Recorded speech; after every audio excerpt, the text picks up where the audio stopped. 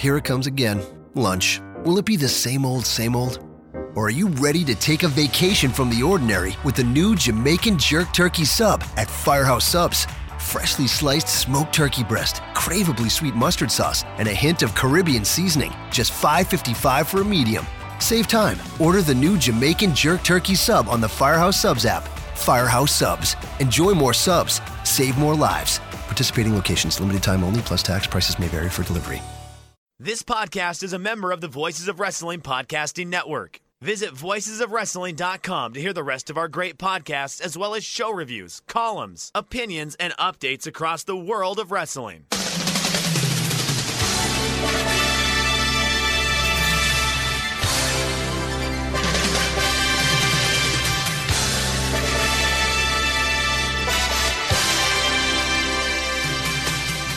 Hello, everybody, and welcome to Super J-Cast. I'm Joel Abraham, joined by Damon McDonald. Damon, how's it going? We're good. We're having fun already. We haven't even done a real show yet, and we're already having laughs and laughs because we are funny dudes. And again, we were talking a little bit off the air, and we were talking about how it might not be the most busy when it comes to show reviews and all that, and we always panic a little bit about what are we going to talk about? But then Joel came to the table apparently with a lot of notes, so looks like we do got a lot to talk about. So you're in for a fun show. These are always fun shows when it's not like match one was, we talk freely about the world of New Japan Pro Wrestling and everything else that comes to mind. Yeah, if I can put myself over for a bit. These show notes take a long time to prepare, Damon. Hours and hours and hours of finding what the big stories are, making sure I've covered all the bases and got all the, the correct sources, and getting all the questions in, the Discord questions, the Twitter questions, organising everything. It's not easy, I must say. No, I've said it 1,000 times, and I'll say it to anybody who, I like the show, or I listen all the, well, thank Joel, because Joel is the guy. When I say drive the ship, there's more than just getting behind the fucking wheel, right? You got to navigate. You need the charts, and you need to know the weather and all that. I don't even know. I'm trying to think of like sailing or boating stuff. You're doing all that shit. And you do an awesome job. And if you didn't do this shit, it wouldn't be half as good. Imagine if you didn't do this. Imagine this Titanic of a podcast. We'd be hitting icebergs. And we hit a couple icebergs. But imagine the icebergs we do hit if you didn't. So, yes, much love to Joel Abraham and the hard work he puts in on this show. It feels kind of like writing a lot of mini essays. So for every big talking point, I've got to make sure both sides of the argument are being covered, and I've cited all my sources and everything. So it's putting my academic skills to the test. So with that in mind, with some serious academic research here, have a look at your WhatsApp, please, Damon. So I'm quite enjoying doing these. This is a regular segment where I show Damon weird fan art. Maybe we need to get a stinger for this. We do need it. Have you opened it? I have opened it, yes. All right. Wow. Okay. So I'm just trying to take this all in, people, and please, by all means, Joel, tweet this out, because this is a lovely photo. So what we're looking at here, apparently, it is a lion who has mounted. Is that Okada? Yeah, it's Okada. Has mounted him, and I mean is on top of him in a sexually provocative manner, with a full lick of the tongue on Okada's face, who is looking longingly out into the distance. It is a highly sexually charged photo. I'm going to tell you right now. I mean, the illustration is quite well done. I'm not going to lie, but this is, when we talk about fuck energy in our Discord, this is a lion. This is bestiality fuck energy that we have going on right now. And I don't know if I'm 100% comfortable with it, Joel. Well, the things I usually send you, Damon, it would be like a funny depiction of something that's happened in ring, or sort of playing off the stories or chemistry between certain wrestlers. I've got to say, I'm struggling to interpret what this is. Why there's a massive lion mounting Okada and licking his face. I don't know. Am I missing something here? Is there some symbolism here?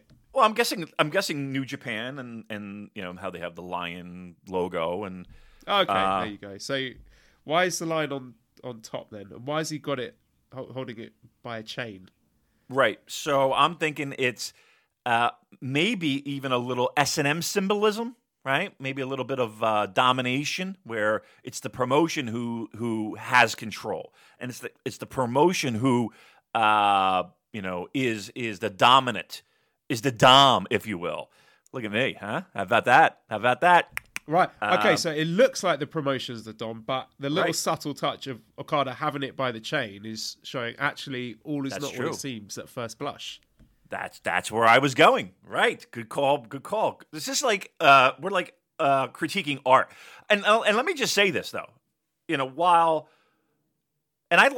the thing. I like this about my art in the sense of it does stir emotions of ooh, whoa. And I like that with my music.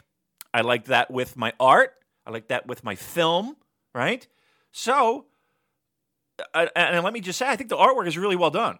Like the detail in the mane. You see that, Joel, with the grays and the coloring. I think I like this. I think they did. Whoever did this did a really good job. Let's shout out the artist. That's at userfriendly555. Okay, on Twitter. User friendly 555. Excellent job. Yeah, it does stir an emotion, and I like it, and I think it's good. I really do. I like it, but it's weird as fuck. But I like it a lot.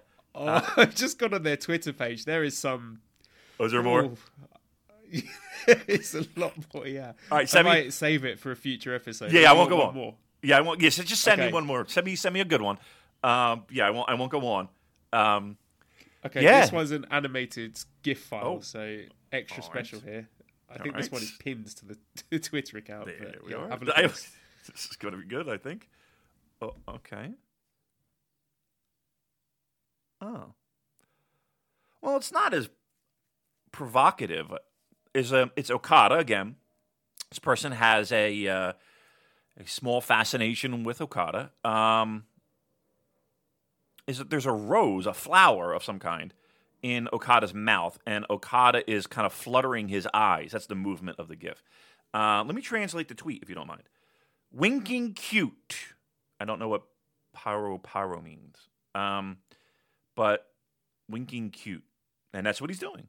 And that was not as provocative. The lion one is one that will wake you up in the fucking morning. That's for sure. But I like it. I really do.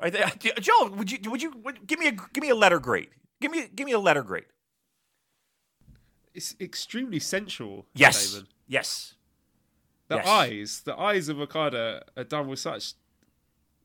There's almost a sort of sense of longing Yeah. in those eyes. They're sort of like come to bed eyes, aren't they? Yeah, they almost are. And it's really subtle too, but in a sense of where not a lot else is happening in this picture, but then it's just those eyes that kind of fucking like catch you, and you're like, oh, what's going on here? I'm still a little rattled by the lion mounting Okada and licking his face. And again, you can't tell me that's not a sexual thing going on here. I'm giving this person, this artiste. I'm going an A-. Going an A-. I think it's a really good job. Yeah. No, I'm with you on that because it's original. Original and it's it's not boring, right? It's not bland. It's like you look at these pictures and you it's get making shocked. a statement, isn't it? Yes. Yeah. Provocative. Provocative. Right. All right. I like this. All right. It's like a little art segment, a little arty segment. So again, follow along. I would say to all our listeners, let's show some love to this artist and check him out. I think again, it's going to stir something in you. That's for sure. And I think it's a good thing. Good for them. Good job. Great. This is the kind of challenging, stimulating material that I need to give a serious professional journalist like Damon McDonald. Because, Damon, you received some good news during the week, didn't you, with regards to your trip to Dallas? That is correct. Yep, we're credentialed. We're the media credential, a member of the press. So that's good. I was kind of pushing for that a little bit with some of the New Japan peeps that we talked to. So I'm glad that they recognized and it was fine. But here's the thing. I was just a little worried because it wasn't necessarily New Japan that was running the show for these credentials. So it was a little bit, here's where we are. So we had to kind of like on the media application, we just had to, the Twitter name, and so they had to check out if we were legit. And they recognized, and that's good. So Can you imagine if they checked the Twitter account right now after I've tweeted out this horny fan art? Do you think you would have got credentialed after that? I don't think so. I think so. I think they would have loved it. But here's the thing, too. It's not like I'm unaware of the media and the sports journalism press credential thing. So, look, if there was pushback, I'd be like, look, I got fucking credentials every fucking major sport in the city. So get up the street. Give me a credential. But it's nice. But here's the problem now, Joel. It's going to be 716 degrees in Dallas when I get there. And the original plan was, all right, I'm going to pack super light shorts, T-shirts, Vans, and a baseball cap. And that's about it. And maybe a clean pair of underwear. Now I feel like I got to dress up and represent, right? And I do. I don't feel that's what I got to do. I got to dress up a little bit. So I feel like I got to bring like a little sports jacket and a button-down shirt to fucking, if I'm gonna, I'm covering it. I'm here's the thing. It's changed from I'm going to enjoy myself at G1 to I'm covering an event, right? And I take that seriously. So I got to fucking bring real clothes now. A little disappointed in that. I got to actually dress up. Can I make a suggestion? Yes, will please. Tick both boxes. Just go dressed as Okada in the trunks. That way you can stay cool and also show that you're a professional wrestling journalist. That's what they wear, right? Bill Apter wears that. Listen, Bill Apter. He's a good guy. Not busting, but you know how those magazines worked back in the day. I don't necessarily call that, it's not the Wall Street Journal. What are you hoping to achieve in the press box? Is there anyone in particular you want to talk to or anything you want to record? Well, I want to record some. I was telling you, I do want to record some IDs for the show, right? I think they're always good, and they always add an air of legitimacy to our product. So I kind of do want to tackle some of those, and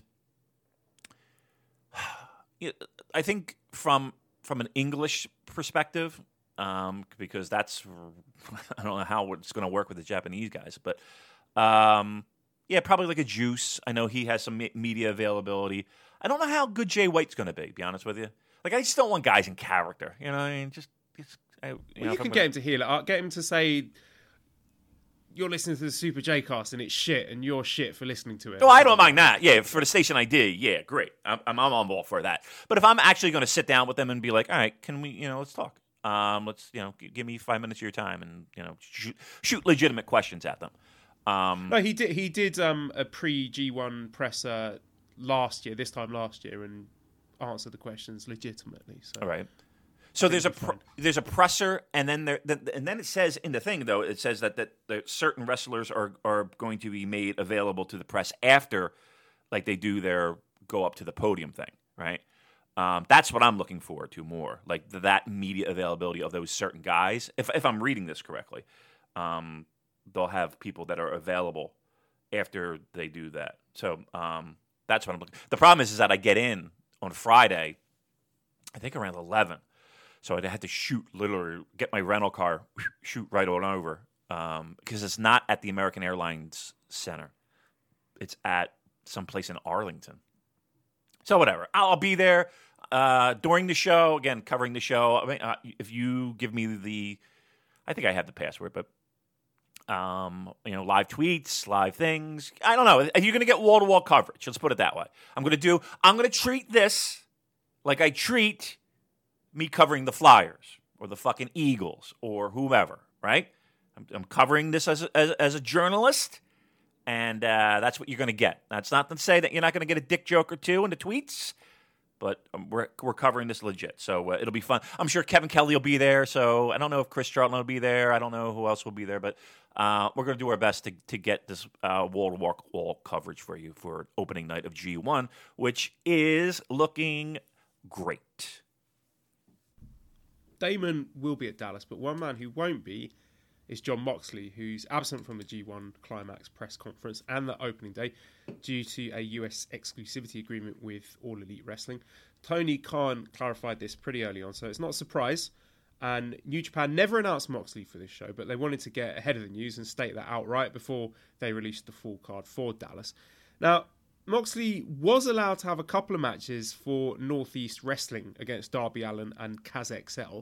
So there is clearly a bit of flexibility there, but no cigar when it comes to New Japan. And it's a shame for New Japan because Moxley would have been a draw, even on an undercard tag or special singles match. And we were all hoping to see him there. But that said, it is understandable because New Japan and AEW are competitors. But I think more than a few people were hoping that AEW wouldn't do things like this. But at the end of the day, it's a business. And those exclusivity deals are standard practice. You know, the Bucks and Cody, Tony Khan, they're not your friends, guys. They're businessmen. Right. They're out to make money. And you could argue that if you start making exceptions for one guy's contract, then it's a bit of a slippery slope. You set a precedent. Other talent might start asking to work other promotions. And they might say, well, you let Moxley do it. But either way, Damon, it doesn't bode well for any potential collaboration between the promotions in the future, especially when you bear in mind the way AEW practically snatched Beretta from one of their noses, and AEW still haven't acknowledged Moxley as IWGP US champion. Biggest loss for me, personally, is not having Moxley at the press conference fashion parade. But Damon, what are your thoughts? No, you're exactly right. Look, it's you assumed, a lot of assuming going on, that with G1, if they're in the B block, that, they would just work underneath with the tags to set up their focal point night. So, it's disappointing because I think we were one of those people that were assuming. But in hindsight, it does make sense for AEW. Right? Why would you have a guy who arguably is second, number 2 in the promotion at this point of hottest guys, and I don't mean that in a sexy way. He's right at the top of the mix in that promotion who will have TV shortly. You don't want him making his U.S. debut outside of a television debut, should I say, outside of WWE. On New Japan. That's something that AEW wants to save for themselves. So, look, I can't fault them at that. And you're right. Please don't get suckered in. I'll say this. Let me set this up by saying this. There is nothing more annoying on God's green earth than rolling through any Twitter mentions or having a conversation or whatever, and an argument degenerates into, oh, you're just a mark. Right? It just, there's nothing worse than that in the entire fucking world. Nothing. All right, there is stuff that's worse, but still, you know what I mean. So let me just say that right up front. But, or our personal favorite, you're being worked. Okay, thanks. Thanks for letting me in on the pro wrestling business. I appreciate it. But I will say this. You're right. They're not your friends. As much as it pains me to say it, there are people that just feel like they have this connection with this promotion on this totally, and I'll say it, weird level that just, you're this is a pro wrestling company. And even though it's 2019, please understand, this is a pro wrestling company, and how these people make their money on the backs of your emotions. Let's just put it out there. So if you feel that way, I can't tell you can't feel that. I'm not going to tell you how to feel, but maybe this is a lesson to be learned in that, pro wrestling companies are going to say a lot of things, and I hate to say it, more than half it's going to be bullshit, right? So take a step back, look at the situation with a critical and an objective eye, You can't fault AEW for this. And we do a New Japan podcast. And here's the thing, too. It's not like New Japan were sitting out there with their pants down, their dicks hanging out, saying, hey, what happened? That's a pretty terrible sound. Harold with his pants down. Hey, what happened? Picture that, everyone. But that didn't happen. You wonder why they won't give us the official podcast. No, really, seriously. We would be, imagine how many times we would be in the office, like, Damon, Joel, we've told you several times, you can't say Harold with his dick out. But we can here. We have no, I think that's just why I like it. We would be pulled in all the time. We would be, you're not going to get the reference, but we would be 80s Howard Stern at that point. All right, my point being is this. Look, you can't blame AEW for this. This is their golden goose that they have up their sleeve for their television product, which is debuting shortly, right around the corner. They're not gonna do this, right? Be happy that at least we get Jon Moxley in Japan and all that. I've said it a trillion times, and people have said it a trillion times too. I cannot see this not working out for both promotions in the future of a working agreement. Right now, it's just they got to be separate. They're dating other people. They're seeing other people. Right? It's okay. Let's just. It'll be all right. Is it disappointing for Dallas? Yes. Even with that said, though, Dallas is stacked. If you're a fan of pro wrestling and you're not buying a ticket to this, and you're in the area, shame on you, because this is going to be a great show and a great night, and you should be there. And I'm not saying that to fucking shill for New Japan Pro Wrestling. I truly believe that this is going to be a great night, and you should be there. And that's that. Begs the question as to why New Japan will put the US title on a guy who can't work in the States. That said, when Juice had it, he didn't even defend it at MSG. So there's a bit of a strange relationship between the IWGP US title and the United States. It really is, isn't it? Really, they really don't have that well thought out, do they? It's just a belt. It's just a title. I mean, does anybody take it serious? Well, here's the thing. I can't say does anybody take it seriously, because people do take it seriously, and you could take it seriously. I mean, it's on a guy who, who's... Is there a hotter guy in pro wrestling right now? No. No, definitely not. Right. So, I mean, you give him some, put that belt on him. Great. Yes, it would be great to see him in the United States defend it, but it doesn't look like that's going to happen anytime soon. Well, let's talk about the Dallas card itself, which was announced. We'll do a full preview of it next weekend, but let's just briefly talk about the matches that have been announced. So, we have... just loading here. Yes. Saturday, July the 6th from the American Airlines Center. First match, we have Sho and Yo versus Gorillas of Destiny, Tangaloa Tamatonga. Second match, we've got Shota Umino and Tomohiro Ishii versus Ren Narita and Jeff Cobb. Third match, Yoshihashi and Hiroki Goto versus Chase Owens and Jay White. Fourth match, Jushin Thunder Liger, Juice Robinson, Toru Yano versus Bushi, Shingo Takagi, Tetsuya Naito. Fifth match, into the G1 matches, we've got opening up Will Ospreay versus Lance Archer, Evil versus Bad Luck Fale, Sanada versus Zack Sabre Jr., Kota Ibushi versus Kenta, Kazuchika Okada versus Hiroshi Tanahashi. So, first glance, Damon, what do you think of the card, top to bottom? Awesome. And the thing that sticks out like a sore thumb is that for the first time, this truly feels like a New Japan Pro Wrestling show, from soup to nuts, top to bottom, head to toe. It is a New Japan Pro Wrestling show with young lions. Again, mixed tags are fine, but again, that's the B blocks. And straight up bangers for a G1 opening night. It feels like it is a G1 opening night, right? For that lineup. There's no Jay Lethal to be found. There's no Briscoes to be found. This is a New Japan Pro Wrestling show for the first time in the United States. To me. Not Long Beach. Not this. To me, it starts right here. You're getting a true-to-life New Japan Pro Wrestling show. And when they announced that lineup, I mean, again, when they announced the A block, everybody was super excited. But when they announced that undercard, my first thought was, finally, we got ourselves a true-to-life New Japan Pro Wrestling show. Yeah, I was just counting as you're speaking to see how many Japanese wrestlers they brought over, and there's 18 altogether. Right. So that's, I think, higher than we've had for previous offerings from New Japan in the States. So I would have to check that.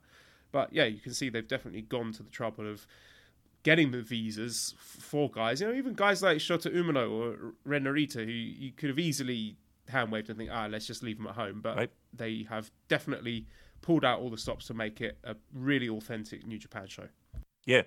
And again, if you went to Long Beach, and, we did shows after Long Beach, and,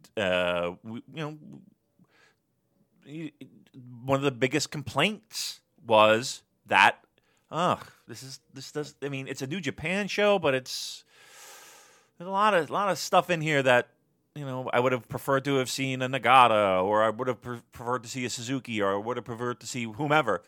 And instead I got, Jay Lethal, or I got whatever. And even though the show itself was good, it was real good. There was always that little bit of, okay, we're close to the mark, but not with this show. This show is, and here's what's even better. It's a G1. I know that's hard for people to wrap their heads around, but this is the first night of a tournament. Joe, I'm so excited for G1. I'm not gonna lie, I am truly pumped, and I have every show in my calendar on my phone with the block lineups. I haven't done my pick'ems yet. I haven't done my Voices of Wrestling pick'ems yet, but that's on the table. Maybe we can do that next week. Yeah, maybe we do that live. I just going through these shows and seeing the main events and seeing the potential. I'm organizing right now my social calendar around G1.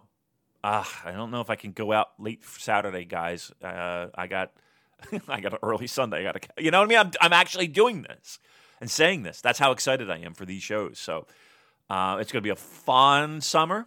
And again, if you're on the fence about Dallas, get in. It's not that expensive to get to Dallas. I mean, I say that knowing full well that I don't have any fucking money to pay for that. But maybe I should just shut my mouth because people pay for me to fucking. Yeah. You know what I mean? I wanted to leave it there. Yeah, I might just leave it at that. All right, good. Okay, undercards for the rest of the G1 have been announced, and some notable things were that. Anything else jump out at you from the card, Damon, before we move on? Well, I mean, look, from the undercard, how about what is it? Show and Yo against God? Yeah, Roppongi 3K Guerrillas of Destiny. So we got a junior team against a heavyweight team, which I think is a really, really interesting opening match there. I think that has the potential to be really, really good. Yeah, it's fresh. It is very, fresh. Very fresh matchup. Yeah, I mean it's weird because I feel like you wouldn't see that in Japan, and it's a fresh matchup. I don't think they've ever wrestled, a tag team, even up tag team before. Is it a title defense for? It's not. Okay. You know what they should do? What they should have done? They should have left the junior tag titles on Roppongi 3K, and this should have been. Yeah. How can they do that? Winner take all. Merge the divisions. Merge the divisions? Yeah. Yeah. Why they shouldn't have separate junior tag and heavyweight tag.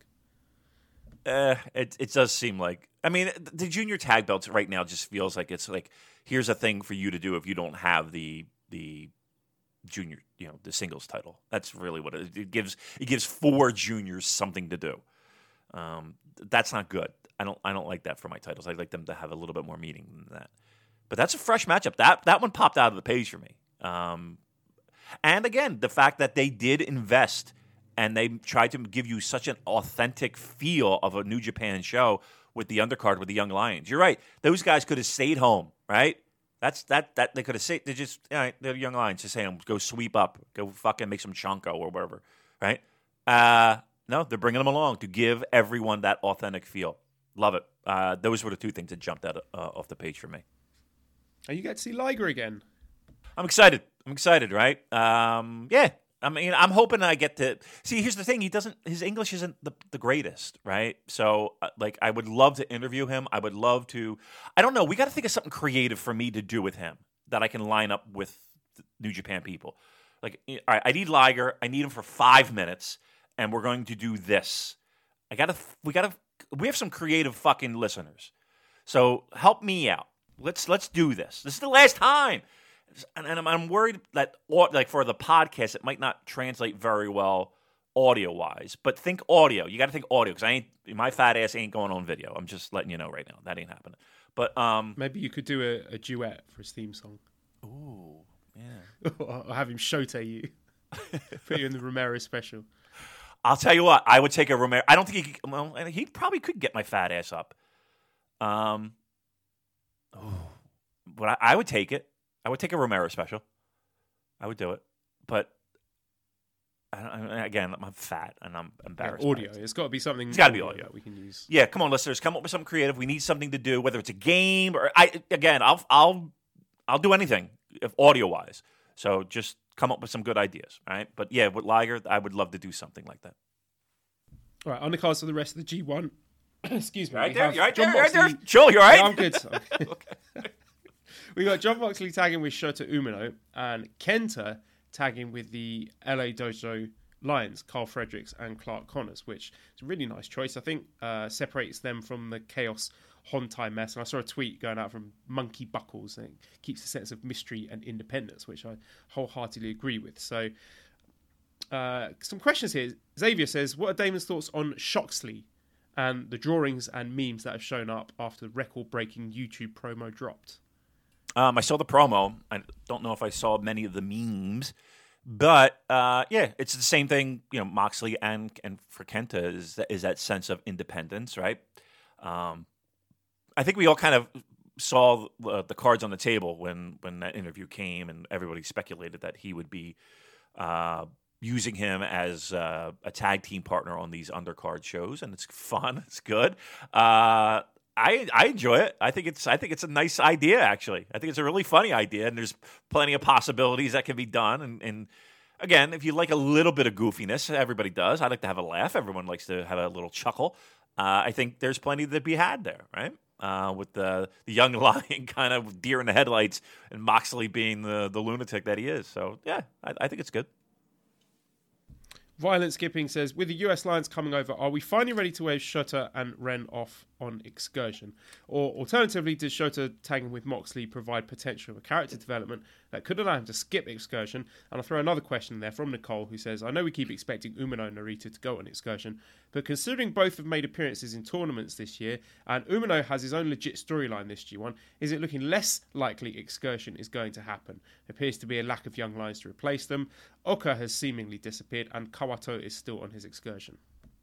Yeah, I mean, who knows? I mean, I don't know how long Kawato has left on his Excursion, so I would think that might be around the corner, right? Here's the thing. I know it makes sense from a card perspective, but I try not to think of, holding people back if they're ready to go just because you need to fill out an undercard. Let's keep that constant cycle going is my train of thought. So, no, if they're ready for Excursion, and I think everybody's in agreement that they are, send them. There are people that are saying that, you know what, they don't even necessarily need to go on Excursion. Just leave them here and let them try, let's just, but one, I don't think it's good for them. I think it's good for them to get away, to see the world a little bit, to experience new things.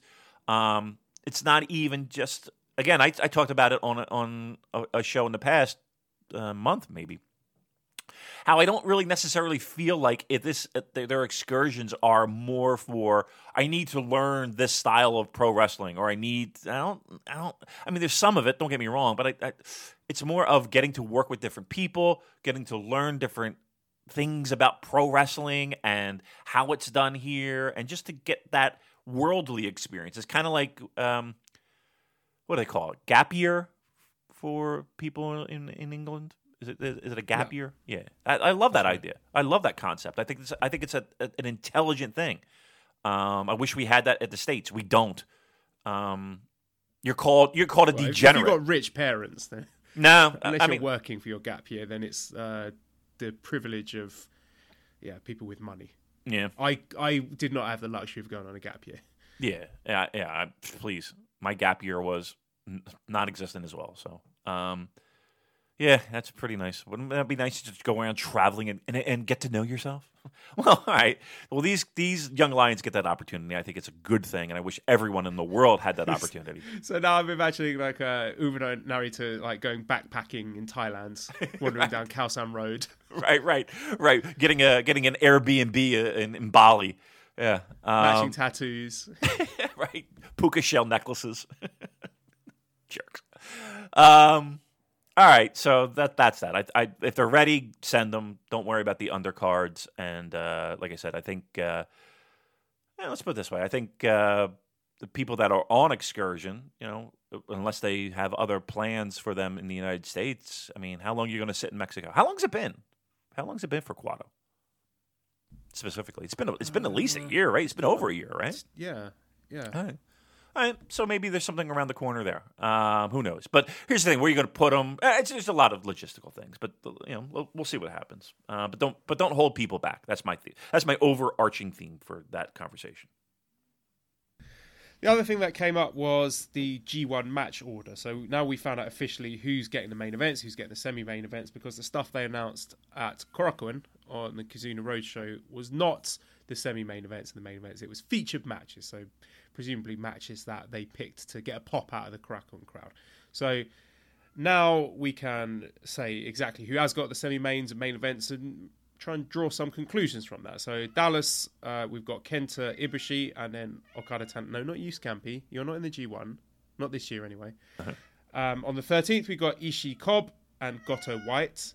14th, we've got Ibushi Evil, Tanahashi Kenta. 15th, we've got Ishii White, Naito Taichi. 18th at Korakuen, so we've got a trio of Korakuen shows. We've got Tanahashi Zack, then Ibushi Ospreay. Goto Naito, then Ishii Moxley on the 19th, and on the 20th, Ibushi Sanada and Okada Ospreay. So there's two Will Ospreay main events at Korakuen Hall, which is interesting. Yeah. 24th, we've got Cobb White and Ishii Naito. 27th, we've got Tanahashi Sanada and Okada Kenta. 28th, Shingo White and Naito Moxley. 30th, Kenta Sanada and Tanahashi Evil.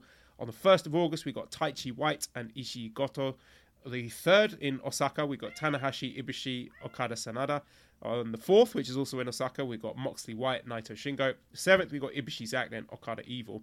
And the 8th, we've got Juice White and Ishii Shingo. And we don't have the match order for the Budokan block finals yet, but let's assume that A block will be Tanahashi Ospreay and then Okada Ibushi. And then in the B block will be Moxley Juice and White Naito. So I worked out a little formula here. So I gave 1 point for a person being in a semi-main event and then 2 points for someone being in a main event. So top of the pile with most points with 12 points is Okada. So no surprises there. He's the biggest star in the company, so he's been relied on to draw some numbers there. Naito just behind him with 11. Again, no surprise there. Arguably up there with Okada. In joint third place, we've got Tanahashi, Ishii, and White all have 10 points. So Ishii. That was quite, again, that was something that stood out to me, that Ishii is someone who typically we've said is not a quote-unquote draw, but they are relying on him in these main events and semi-main events to put on great matches. Yeah. And he does every single year. I'm curious, and I don't know if you have that in front of you, how many of those are mains and how many of those are semi-main events? I would think that it skews probably heavily more towards semi-mains, right? He's got 4 main events. I will double check that. Okay. That's a significant number. That's a significant number. So. 4 main events? Mm-hmm. That's not bad. I mean, he'll have some talented people in there, but again, that's pretty great actually. All right, that kind of Okada has 6, Naito has 5, and Ishii has 4. So right he's behind. got the 3rd highest number of main events. He's not got bad. more than Tanahashi. Wow. Now, let me ask you this. Does that speak more toward, hey, we trust Ishii in this scenario, which, why wouldn't you, right? Or does it speak more to, all right, Tana, we need for you to take a little bit more of a backseat role?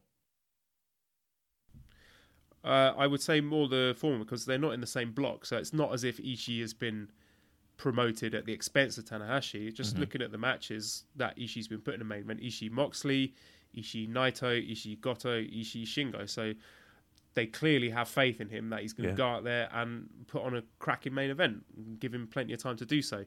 Especially, consider last year the fantastic matches he had with Ibushi and Kenny Omega. Yeah. Wow. So that's, now again, he's all right with that little bit of knowledge. Do you think? And again, this is the first time you've done this, and the hard work that you put into doing something like this. What I want you to do is I want you to go back through all that you. Someone else could do that, right? But I'd be curious to see. Maybe it's something that people have just overlooked in the past. But it does feel like that idea of being undervalued just because he doesn't have a piece of gold around his waist doesn't necessarily mean you're undervalued. The true value in pro wrestling is, can you draw a house? Can you fill a building? Can we trust you to put on a great match in that role? And I think he checks all those boxes. And, for us to sit here, he's a constant winner of what do we call our most undervalued or most unappreciated or whatever the fuck we call it in our year-end awards. He's constantly a winner. So maybe that narrative kind of gets put under the carpet a little bit and put to bed, because 4 main events is pretty significant. Let's talk about Jay White, because Jay White's up there with the same overall points as Tanahashi and Ishii with 10 points based on my little algorithm.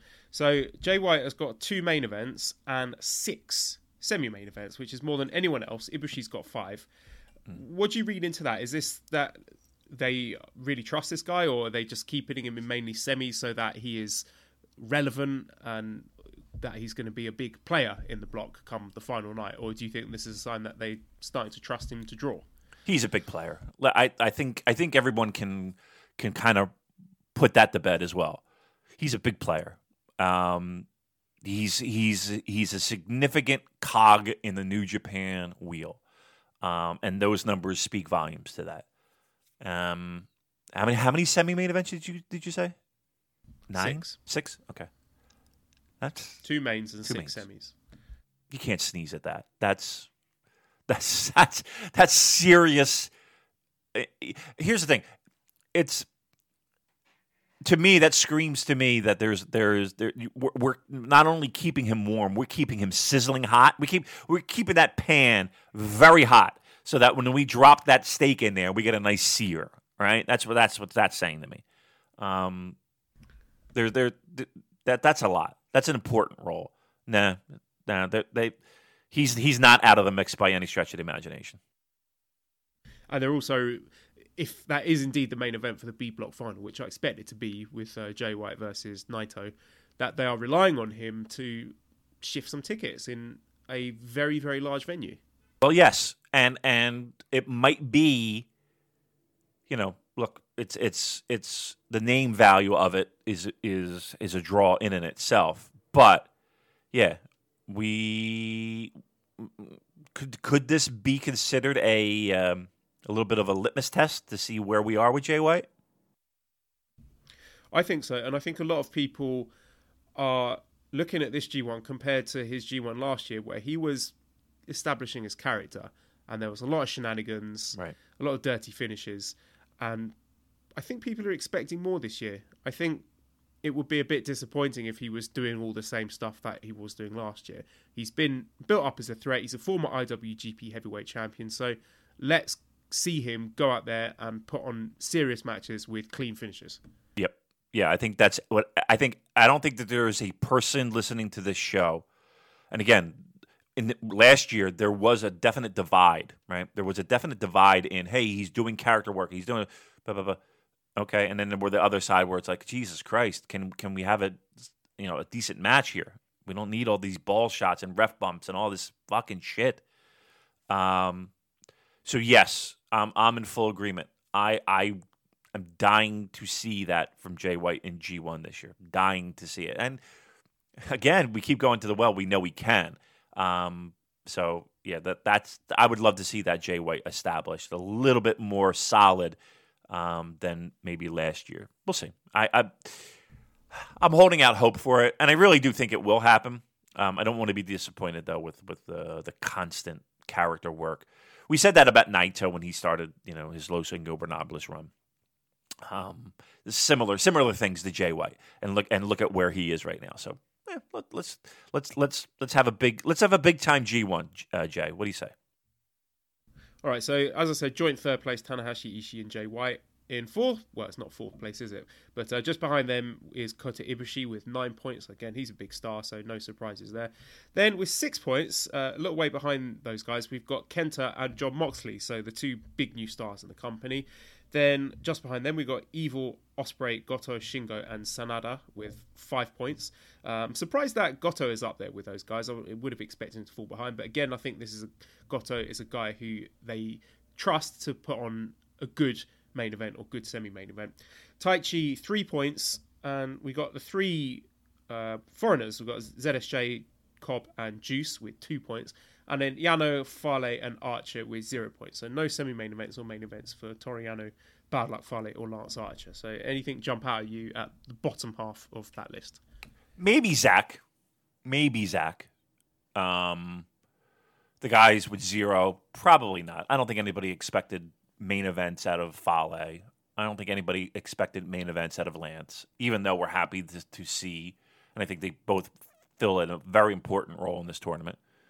I would say Zach I think it's just more of a symptom of being in such a star-studded block with guys like Okada, Tanahashi, Ibushi, Kenta, right. Sanada, even Evil. I mean, these are really popular guys in Japan. Right. The first couple names that you mentioned, you're not going to bump them out of many main events or semi-main events, right? I can't see any of those guys being the first guy out of the curtain. So yeah, I mean, look. Here's the bottom line. You're right. In a block like that, someone's got to take a little bit of a backseat, and I don't even necessarily consider it a backseat. I'm going to be truthful and say, aside from the main event, semi-main events, like the first three matches, I don't put a whole lot of personal stock in that. I think the main events are the thing that are driving that. Driving the gate, driving all of it. So I'm not heartbroken to hear that like a guy like Zach is, might be in the second match of that block or the first more times than not. It doesn't break my heart. Again, just considering all the other names that are in there, what are you going to do? What are you going to do? Somebody's got to take a little bit of a back seat. So I'm okay with that. I'm not going to cry in my beer over that one. So, like I said, we'll do our G1 pick'ems next week. I'll have them prepared. And personally, Damon, I'm really excited to see the Clash of the Titans between the winner of the Best of the Super Juniors Voices of Wrestling pick'em. That was Gareth Elton going against the runner-up, Noah's Penis. So, what a titanic matchup that's going to be. Yeah, that is. We were privy to have the G1 pick'ems, his spreadsheet. Gareth is it? Who, that seems to be the formula winner right there, his spreadsheet. So he has had some good luck with that. So I'll be using that for my pick'ems. Hopefully that'll put me over the edge and give me a respectable showing. I don't even look to win it. I just want to be respectable. Like I don't want to be bottom of the fucking barrel. That's embarrassing. And I think last year I was down the bottom there. So I think we need to put some strong zeros on the line between you and me. Let's have a mini contest. All right. Let's fucking do it. All right. So, yeah, we'll put up the rules. But the first thing that pops in my head is if you're in Tokyo for 3 days, we'll just call it off the top of my head, where we're together 3 days. We're in the same city, 3 days, that person has to buy their strong zeros the entire time. Oh, Right? yeah. You want to Yes. do that? You want to do that? Yeah. Okay. Wow. That was easy. Okay. Right. What happened, right? Last year at Dominion, I had 2 of the 9% tall boys, and I drank them in fairly quick succession while I was sitting in Starbucks waiting for the show to start. Right. I was fucked after that. But this time, I had 2 9% tall boys, and I had a 4% tall boy.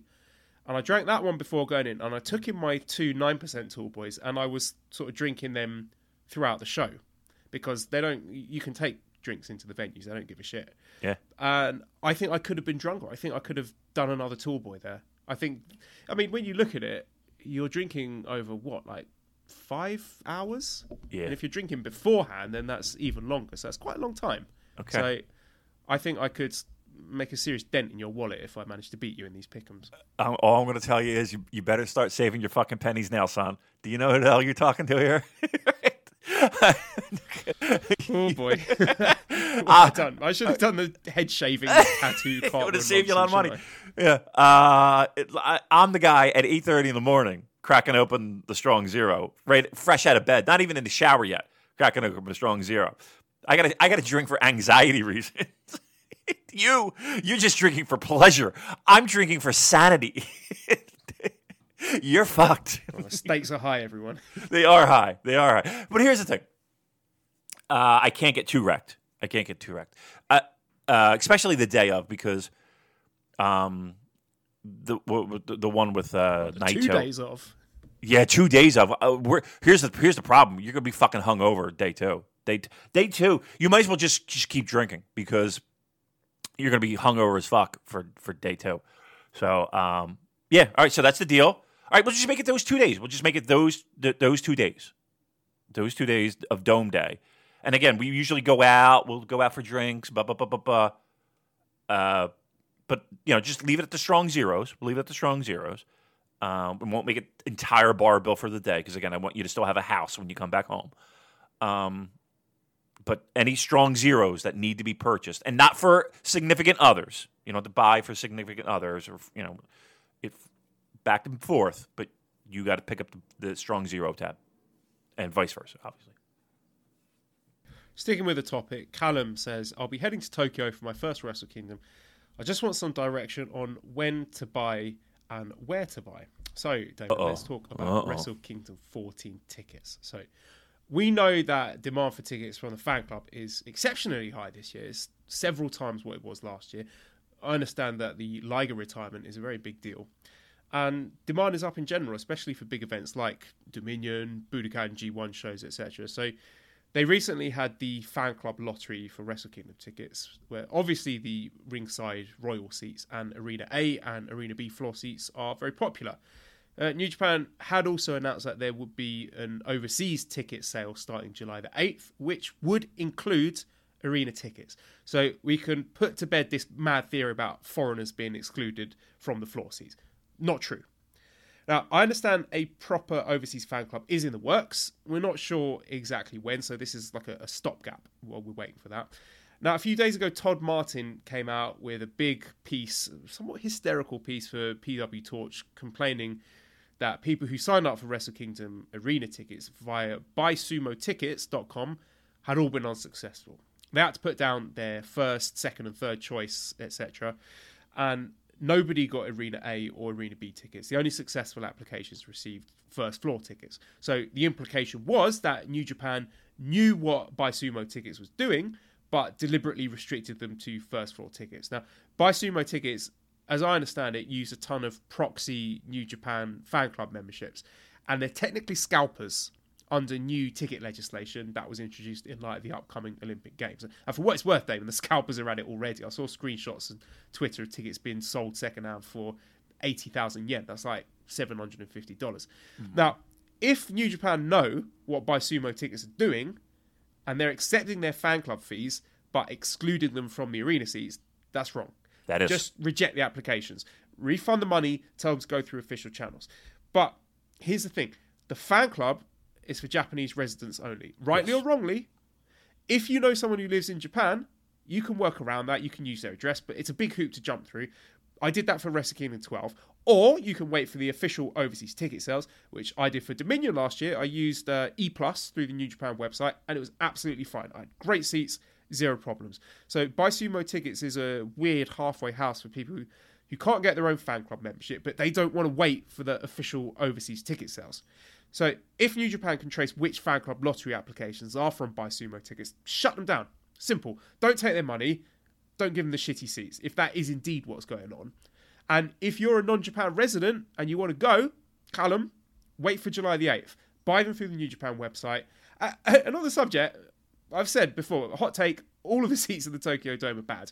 You're either close to the ring and you got to crane your neck and look upwards for 5 hours and you got a terrible angle, or you got a good angle, but you're miles away from the ring. But just get in the building and enjoy the experience. But what are your thoughts on this ticket brouhaha? Okay. I have some firsthand experience with Buy Sumo tickets. I've used them in the past, and they've gotten tickets for me for New Japan Pro Wrestling events, right? So I know exactly how they work. I know exactly who they are. I've firsthand experience. So it's not like Buy Sumo tickets is a place where tickets go on sale, they buy a whole block of them, and they have them sitting at their desks, and they mark them up 2,000,000%. It's not what they do. I'm going to say this again. That's not what they do. What they do is you contact them, and you say, hey, I'm going to be in Japan for this period of time. I'm interested in going to this New Japan Pro Wrestling event at this arena on this date, right? Now, if tickets have not gone on sale yet, you have to actually, at least my experience has been, physically tell them, not physically, but put it in the email of, hey, tickets go on sale at this day at this time. Then they give you a quote. They email you back a quote. It's the ticket price plus a small markup for them to physically go to a Lawson's and buy the tickets. That's what they're doing. You're paying them to punch in the numbers into Lawson's or whatever the fucking ticket machine thing is that's there to buy these tickets. And it's not a huge markup. It's not like it's $100. It's like maybe the equivalent of like $15, $20. Then they give you an invoice, you PayPal them, away you go. And then they send your tickets, they sent the tickets to my door within a week, Joel. Kid you not. I love them. Let me tell you, love them. Because they were great, efficient, and they made it so that I could fucking buy tickets in advance. This would not happen. And I know I'm coming across here a little bit like an entitled Western fan, but not for nothing. If you're growing a product and you're trying to grow interest in a product, and people are willing to spend thousands of dollars to travel thousands of miles to get there to see your event, can you make it a little bit fucking easier to get tickets? Because it's a nightmare. It is a fucking nightmare to get tickets. You don't just pop on Ticketmaster or Live Nation or whatever the fuck and buy a ticket. You can't. It's a nightmare. And especially if you want decent seats or try to get decent seats. So yes, people tried to get and find loopholes. Buy Sumo tickets. Hey, can you buy a fan club membership and get these tickets when they go on sale because the demand is high, blah, blah, blah, right? The problem is that, one, demand is high because there's a lot of people that want to see these events, right? From a Western perspective. Two, there's no way for these fucking people to get tickets, myself included. So we use these services and we look for workarounds. We look for fucking loopholes. Yes, we do. Now here's the problem. Those loopholes eventually close. Because eventually word of mouth comes around that this is good. This is how you get the tickets. And then everybody gets there and it becomes fucked, right? New Japan it's not a brain surgeon to figure out that Buy Sumo tickets is drawing, people are getting their tickets from this buying service. The problem is that the terms of service clearly states that, guess what? You got to have a Japanese address with a Japanese credit card. And again, there's people that get around that. Hey, they use somebody who lives there. We do the same thing, right? I'm not going to lie. We have people in Japan that we use their fucking address, that we pay $75 to use their address so they can be and they can use the fan club whenever they want. They want to get tickets to the Dominion, when they get tickets, but we're paying them, right? All they have to do is make it easier. Now, again, I know that when we talk to the company, that is a top priority of making this more accessible to the Western audience, right? But they're fucking taking forever, right? I don't understand why this has to be such a process, but okay, it's a process. I don't know what it involves. It's a process, but it feels like I've been saying it for 3 goddamn years now. It's going to happen. And they recognize it. The problem is that the people who invested, they feel like they got fucked over, right? And yes, to a certain point, you kind of knew that this buy sumo ticket thing is not on the up and up when it comes to the fan club stuff. You knew it. Don't tell me you didn't know. You can't look me in the eye and be like, "Oh, I know." You knew, right? Okay, that's one. If New Japan took money for a fan club, that does seem a little shitty, right? And that they knew that these fan club memberships were part of, okay. But here's the thing, I can't. That's their prerogative to do so. It's their prerogative to do so, right? I'd like to see refunds of fan club memberships. Look, the bottom line is this: you broke the rules, and you got pinched. It'll be fixed. I don't like it. It would be so much easier if New Japan would hurry up with this fan club, make it easy to buy tickets. And again, you can buy tickets. When is it? The 9th, is it, of July? You can buy tickets? 8th. 8th. Okay. All right. And again, apparently there's going to be blocks of tickets available that are good. Okay. And I agree with you, Joel. There's not a good seat in this place. Eric had front row, the very first row at the Dome, and even then he was like, you're still like 20 yards away from the ring, the way it's set up.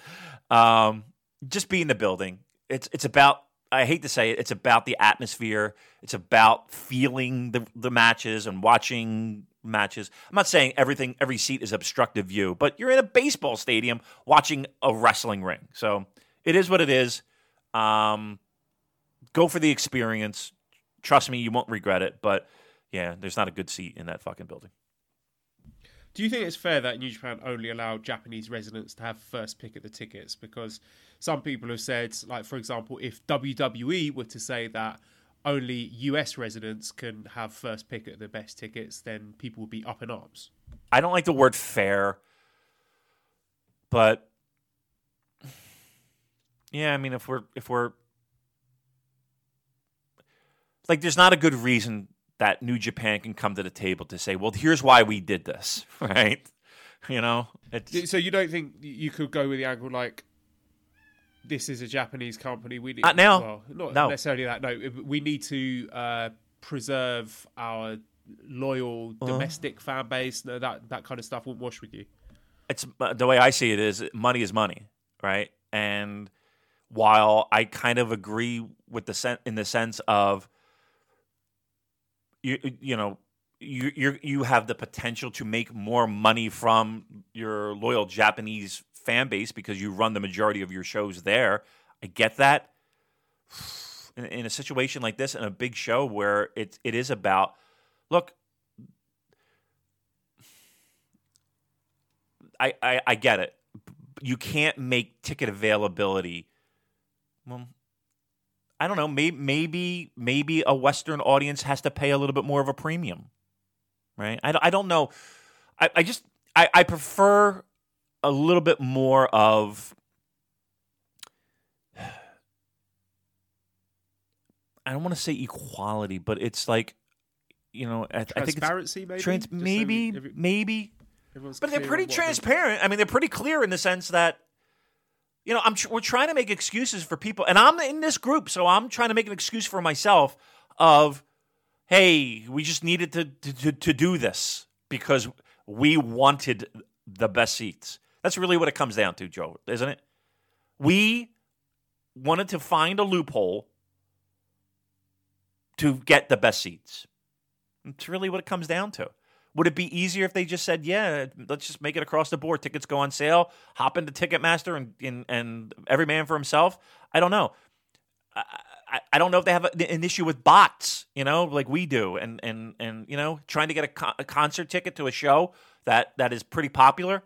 You got to deal with these ticket bots that scoop up tickets, and it's shit. Maybe they have it the right way. I don't know, but all I know is that. And if I'm being 100% honest, we tried to find loopholes to get tickets. And it would have been so much easier if there was just a way to get tickets. Again, they're doing their best, and I put that in the air quotes, to make that happen for the Western audience. It feels to me, and I can't confirm this, and nobody will go on the record for this, so don't, but it feels that they saw this block of fan club ticket requests. And trust me, they got more fan club requests than they ever have before, right? That I can confirm. I don't know a number, but I know it's a lot for these shows. And it looks sketch. And they have the right. Do they have the right to say, no, we're not doing that? So that's what it feels like they did. Tyler asked, with all of the New Japan ticket sales talk from today, I've heard a lot of people say there isn't a great seat at the Tokyo Dome. Is there a better building that New Japan could run for Wrestle Kingdom, or is the Tokyo Dome the only place they'll run it based on location and tradition? I think at this point it's also a question of capacity as well, because they are getting very close to selling out that venue, and I don't know if there's anywhere else in a similar location with a similar capacity. Not in Tokyo. Not in Tokyo proper. I mean, and that's where you're going to have it. And again, don't get me wrong. Look, there's nobody that walks out of Wrestle Kingdom that had a bad time. You know what I mean? Not in the past 4 times that I've been, or 3, 4, I don't even know how many times. Well, Tetsuya Naito didn't have a good time. Well, yeah, that's a good point. Good point. But you know what I mean? Like, it's not like if you just have a great time. It's such a great day. It is such a great day. It might be my favorite day of the year. And I look forward to it. And you see people that you haven't seen for a year, and you meet new people, and it's just so much fun. And the cosplay, and the show hasn't even started, and it's already the greatest day of the year. And I don't know what it is. I don't want to jinx it. I'm going to knock on wood right now. The weather is always great. Blue skies, a little crispness in the air, but not cold. Fresh, crisp, yeah. Yep. Everybody's outside, got drinks in their hand, and everybody loves pro wrestling. And the people are friendly, and everybody's taking pictures, and it's just the environment, and then the show. And then there's nothing like getting your bags checked, right? And they do it efficiently. The line's long, but it's efficient. And you go in your designated entrance, and then you walk through, and you see you see the ring on the baseball, and you're in the Tokyo Dome, and it's got that hazy, smoky, from the smoke that they pump in for the lighting, and it's just an atmosphere, and you're just like, holy fucking shit, here we go. This is great, and it's just a buzz and an excitement and just a fucking great time. And the show is great. And it's not like you don't see it. It's not like there's a pillar in front of you and you can't see anything. But again, you're in a baseball stadium. And I can't, it is what it is. But I wouldn't discourage somebody from going because of that. It's not. But it's not like you're at some fucking, small venue where you're ringside and you feel every chop. That's not what you're there for. You're there for a spectacle, a concert that happens to be a great pro wrestling show. One of my low-key highlights is waking up the day of. When you wake up in your hotel in Tokyo and then you realise, It's Wrestle Kingdom today. It's like Christmas, isn't it? It really is. And no, it's fun. It's like you're like, all right, what's the T-shirt I'm going to wear? Right? What am I going to wear? Right? I do that. I'm like, what am I going to wear? And again, usually beforehand, there's always a meetup at the Fridays. We've had it 2 years in a row. And again, we choose the Fridays just because, one, it's funny, and two, it's a pretty big venue for where it's located, size-wise. And three, look, people have different palates and different tastes, and you're going to find something to eat there if you wanted to eat something. And there's beer and shit like that. So, and it's right up the steps is the Tokyo Dome. So, it's convenient. So, look, it's a great day. It's my favorite. I'm thinking about now. I'm smiling from ear to ear because I know it's booked and I know I'm going. I don't have to sweat it, and I'm excited. I can't wait. Did I mention that it's booked and it's done? No, you hadn't mentioned that on the show. You told me beforehand. It's booked and done, kids. It's done. It's amazing what a credit extension on a credit card will do. But it's done.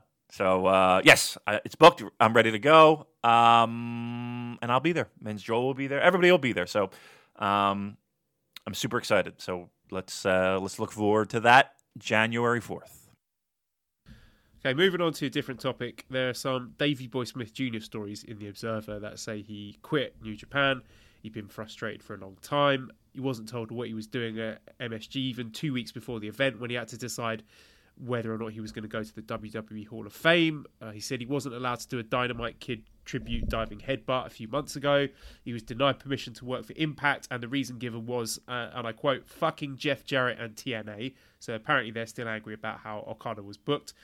And then that led to a miscommunication because Lance Archer had asked for more dates for Killer Elite Squad, and the office told Archer that Davey Boy Smith Jr. was going to Impact. So it sounds like a big mess. What are your thoughts on that, Damon? Do you think we can take all that at face value or with a pinch of salt? Pinch of salt. Pinch of salt. I think in any of those situations, people are going to, and again, that's their version of the truth, right? And that's fine. People do that all the time. So, but yeah, I mean, look, what it comes down to is that, let's be honest, for whatever reason, and whether you agree with it or not agree with it, New Japan just didn't find value in Davey Boy Smith Jr., right? For whatever the going price for Davey Boy Jr. was. And look, do you really think that kind of nonsense would go on with, at this point, Okada or Naito or Ospreay or, you wouldn't have those miscommunications, right? It would, at the very least, you can say that Davey Boy Smith Jr. wasn't a priority to New Japan Pro Wrestling. Okay. I would disagree. I think he could be valuable. I feel like they could have done something with him, right? I think he's no slouch, that's for sure. But they didn't, and they part and they go their separate ways. It feels like. I tell you what, I think what that means for Lance Archer is a positive, right? Again, he doesn't have to feel the obligation of KES, right? I'm sure that would be an awkward situation where he's like, yeah, well, I'm going to Japan. And, oh, yeah, Davey's like, okay, well, when do we book? Not we. Right? Me. Solo run, Davey. But, so that kind of... Stand up, everyone who's in the G1 Climax. Right. Not so fast, Davey boy. Right, exactly. So, there's that. So... I think they could have done something with him, but they chose not to, and they didn't think it was worth the whatever headache New Japan felt like Davey Boy was putting them through. So that's that. No. I don't think anybody's going to be that upset. In the grand scheme of things, would it be nice to have Davey Boy Smith in a nice role, like in the middle of the year on a B-level show, challenging for the Intercontinental, or maybe challenging for Never? Yeah, I don't think anybody would have any problem with that. On the other side of the coin is anybody really that upset that Davey Boy Smith Jr. is not going to be with New Japan Pro Wrestling anymore? I think we have plenty of talent and plenty of spots filled and people waiting in the wings that will be in good shape. I think we'll be all right.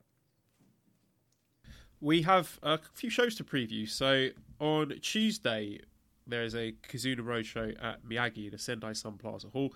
Opening match, we got Satoshi Kojima and Hiroshi Tenzan. Tenkozy are back, Damon. I'm pleased about that. I like Tenkozy against Yota Tsuji and Yuji Nagata. Second match, we got Narita, Umino, Honma, Makabe Ibushi versus Bushi, Shingo, Sanada, Evil, Naito.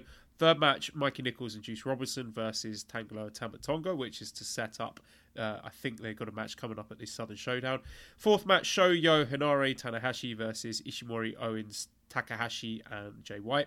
Fifth match, Tiger Mask, Liger, Yano, Ishii, Okada versus Doki, Kanemaru, Taichi, Archer, Suzuki. Top two matches are worth talking about. Sixth match, we got British Cruiserweight Championship match, El Phantasmo defending against Ryusuke Taguchi.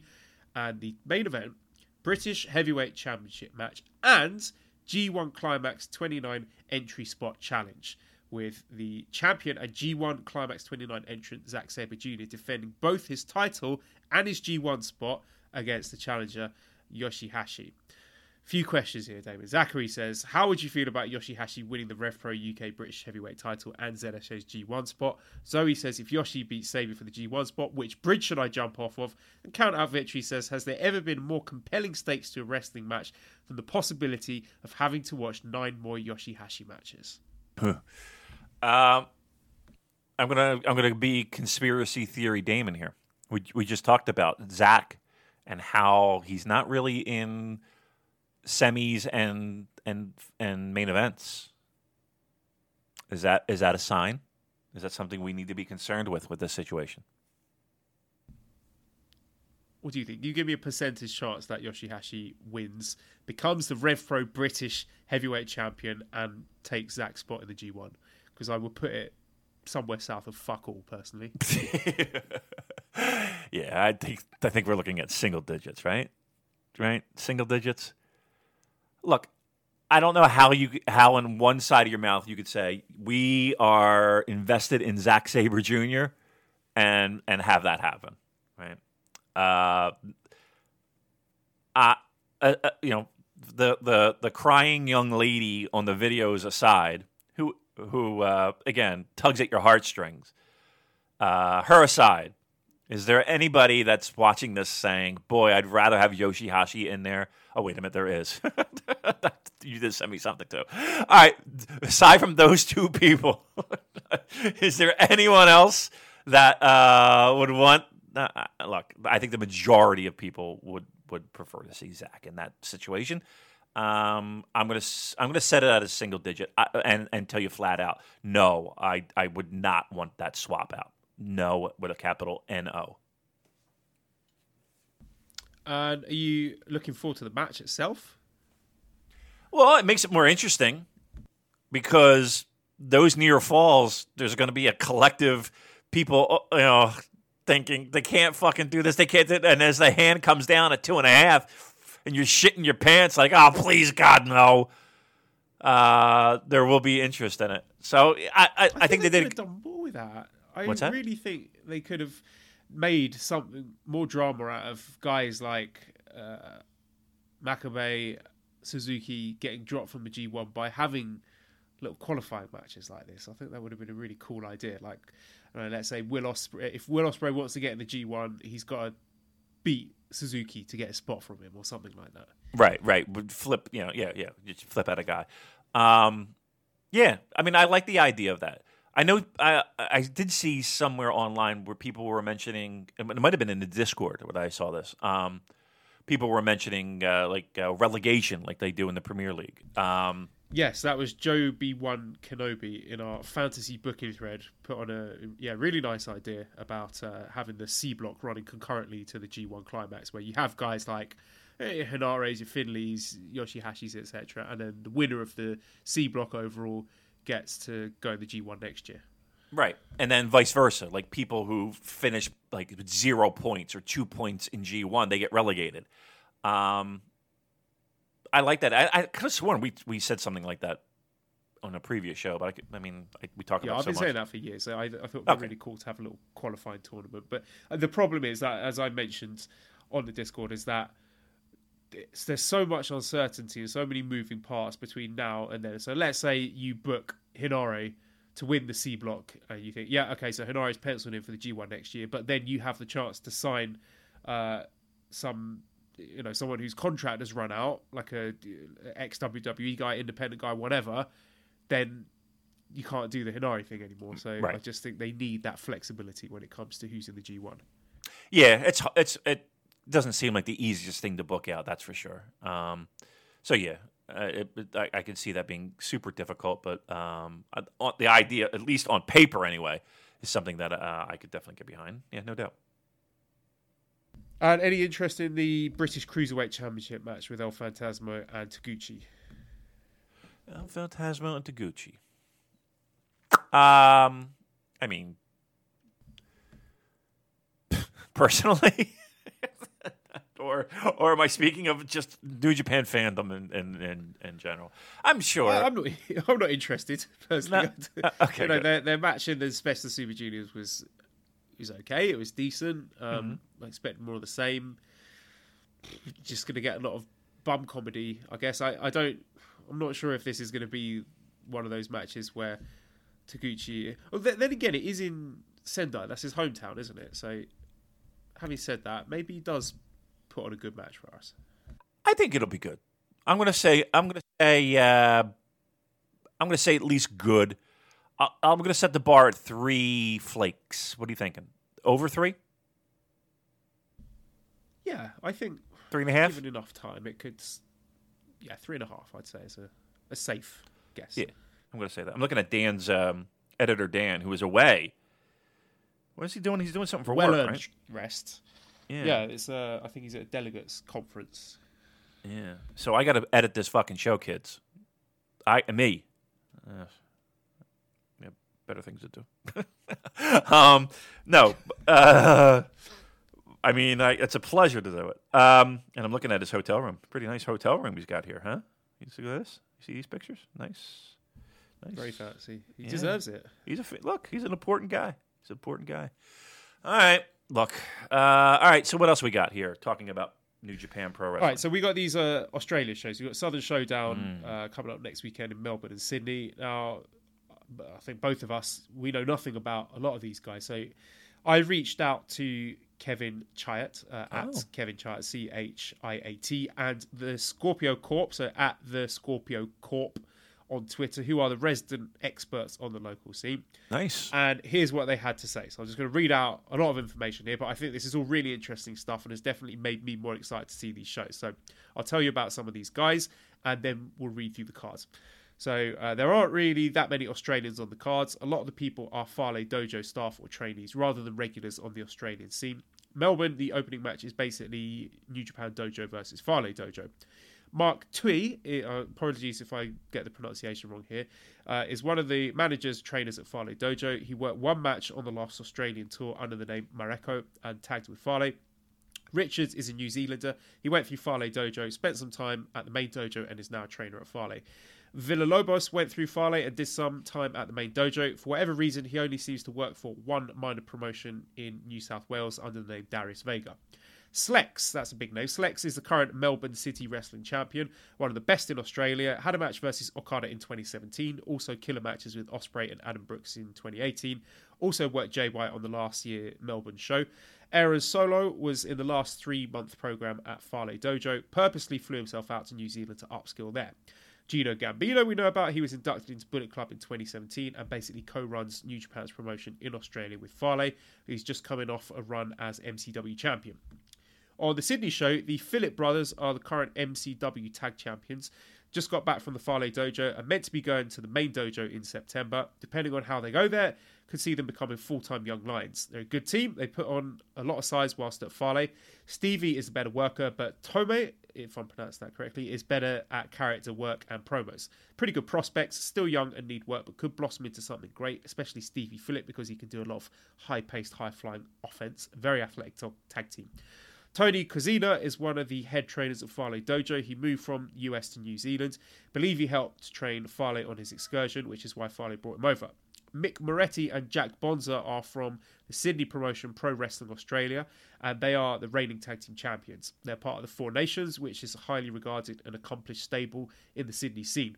Moretti has a strong case for being the top performer in Australia this year. People are extremely high on him. He has a very wacky, chaotic, loose cannon gimmick that does lean more on the comedic side. However, he makes it work with his unique and athletic offense, which really makes him quite distinctive. Some say he's one of the best independent wrestlers in the world. Jack Bonza is a serious ring general, fantastic technical wrestler with incredible strength because he's built like a brick shithouse. Michael Craven seems to be extremely high on Bonza. He was at a Fale Dojo tryout and was really impressed by Bonza. A lot of people have their match from PWA, The Fight for Black Metal, on February 22nd as the Australian Match of the Year. Scorpio Corp wrote a review of that show for Voices of Wrestling, which you can look up, and presumably they've been matched up again to try and recreate that on a bigger stage. Depending on how much time they're given, it could be a real sleeper match. The Sydney show will likely go up on NJPW World on a delay of a couple of days or so. Melbourne will be live on Fight and up on NJPW World in a couple of days. He says, I think it's right, there's technical issues that meant NJPW World couldn't run live, knowing Australia's poor internet speeds. So keep your eyes on Slex, Moretti and Bonza, and please give Kevin Chiat and the Scorpio Corp a follow on Twitter. So massive thanks to them for providing all that info, and knowing all that has definitely made me more excited to see these shows. Yeah, holy fuck, great job. That's a great job. Give them names that again. They deserve a follow if you're interested in the Australian scene. And yeah, I mean, that was a great review. Very helpful to a lot of people. Because look, let's be honest here. I think a lot of those names are, people are unfamiliar with. We don't get a lot of buzz and a lot of feedback and a lot of info when it comes to that Australian scene. It's going to be the first time that a lot of our listeners are going to be able to watch and see and form an opinion for themselves. So if anything, if I'm selling these shows to any of our listeners, that's really what this is going to be. And this might be a nice little jumping point for a lot of our listeners for that Australian scene. So that's a great write-up, a great review. Give those names again, Joe, please. So that's Kevin Chiat, so Kevin at Kevin Chiat and at the Scorpio Corp CORP. So definitely worth following both of those guys. And again, massive thank you for helping us out there, because we know what we know and we also know what we don't know. So if there's gaps in the knowledge, it's great to be part of a community that can help fill us in. Absolutely, this is where it pays off. Good job, excellent job. Yeah, and you're right. It does kind of get me a little bit more interested in those shows because, look, I'm going to be truthful too. It's going to be a nice launching point for me for a lot of those guys that are in the ring, first time seeing. So, yeah, good job, excellent work, and we're providing a service to all of our listeners. Good. I'm thrilled with that. That was a good little bit there. Good little segment. Good job. So let's just quickly run down those shows. So Southern Showdown in Melbourne, Saturday, June 29th. We have opening match, Ren Narita, Shota Umino, Toa Hinare versus Michael Richards, Andrew Villalobos and Mark Tui. Second match, Aaron Solo versus Slex. Third match, Shoyo Toriano versus Gedo, Taiji Ishimori and Gino Gambino. Fourth match, Yoshihashi and Tomohiro Ishii versus Chase Owens and Yujiro Takahashi. Fifth match, Rocky Romero versus El Fantasmo. Sixth match, Mikey Nichols and Juice Robinson versus Tangaloa and Tamatonga. Seventh match, IWGP Junior Heavyweight Championship match. Very excited for this one, Damon. Will Ospreay versus Robbie Eagles. Main event, special tag match, Hiroshi Tanahashi and Kazuchika Okada versus Bad Luck Fale and Jay White. Yeah, aside from Eagles and Ospreay, to me, the most interesting thing are going to be that undercard. And again, that got I'm interested in this singles match with Aaron Solo versus Slex, because two guys with big reputations. I'm excited to see that one now. Look, if we didn't do anything for you guys, get you hyped for this. This might be. Look, I don't know if anybody's dropping $25. I'm gonna be truthful. I hate to say it. I don't know if anybody's dropping $25, but maybe we wait a couple days. And look, if you want to buy it, buy it. I'm not going to discourage you, but buy it. I'm not going to tell you to spend your money. But I think at the very least, get some more eyeballs on this show when it gets up on New Japan World.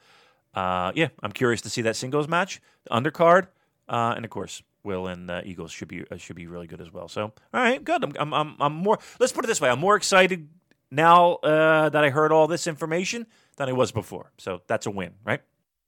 Yeah, and Ospreay is going to absolutely kill himself to make Robbie Eagles into the biggest star that he can possibly be in front of his home fans.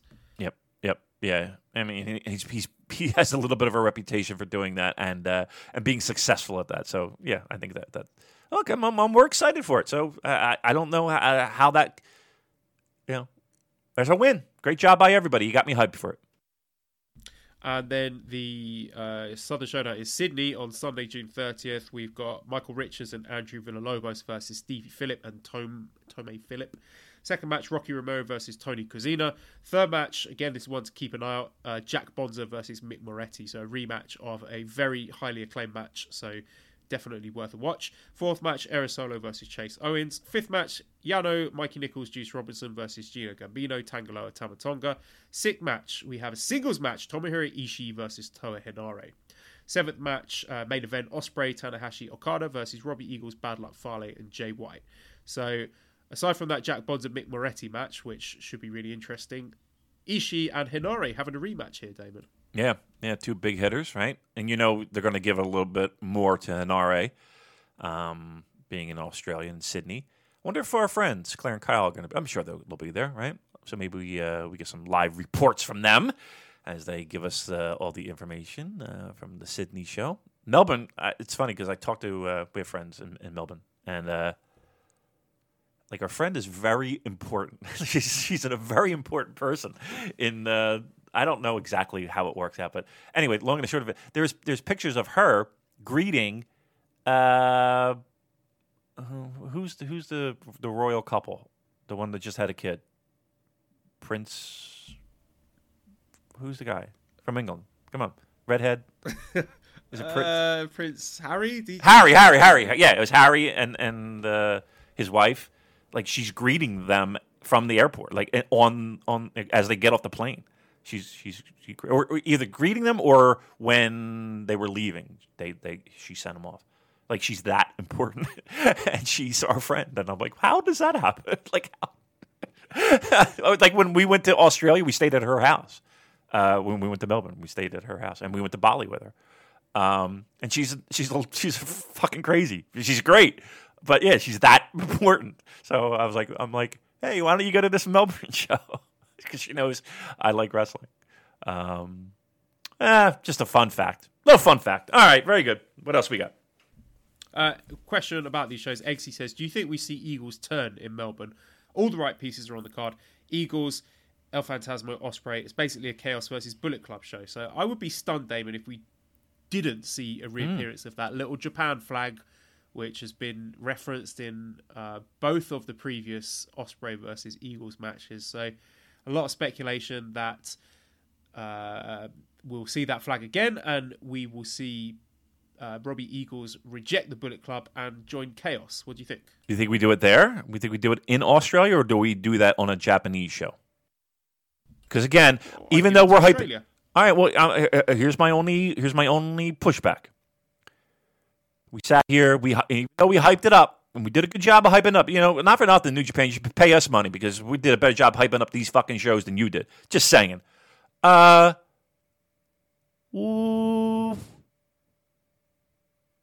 many people are buzzing about these shows, except for people in Australia, and rightfully so. They should be excited. I get it. Does anybody else hear a lot of buzz outside of Australia? People in Australia talking about these shows, Joel? Not really. I think people are excited for that match. I think that is a match that people worldwide will go out of their way to watch whenever it hits NJPW Worlds, whether you're in the States or Japan or whatever. When that goes up, people are going to want to watch that. Yeah, I think you're right. I don't know. I don't think you do a major angle on a show like this. I think we put on some good matches. We put on great matches if we can.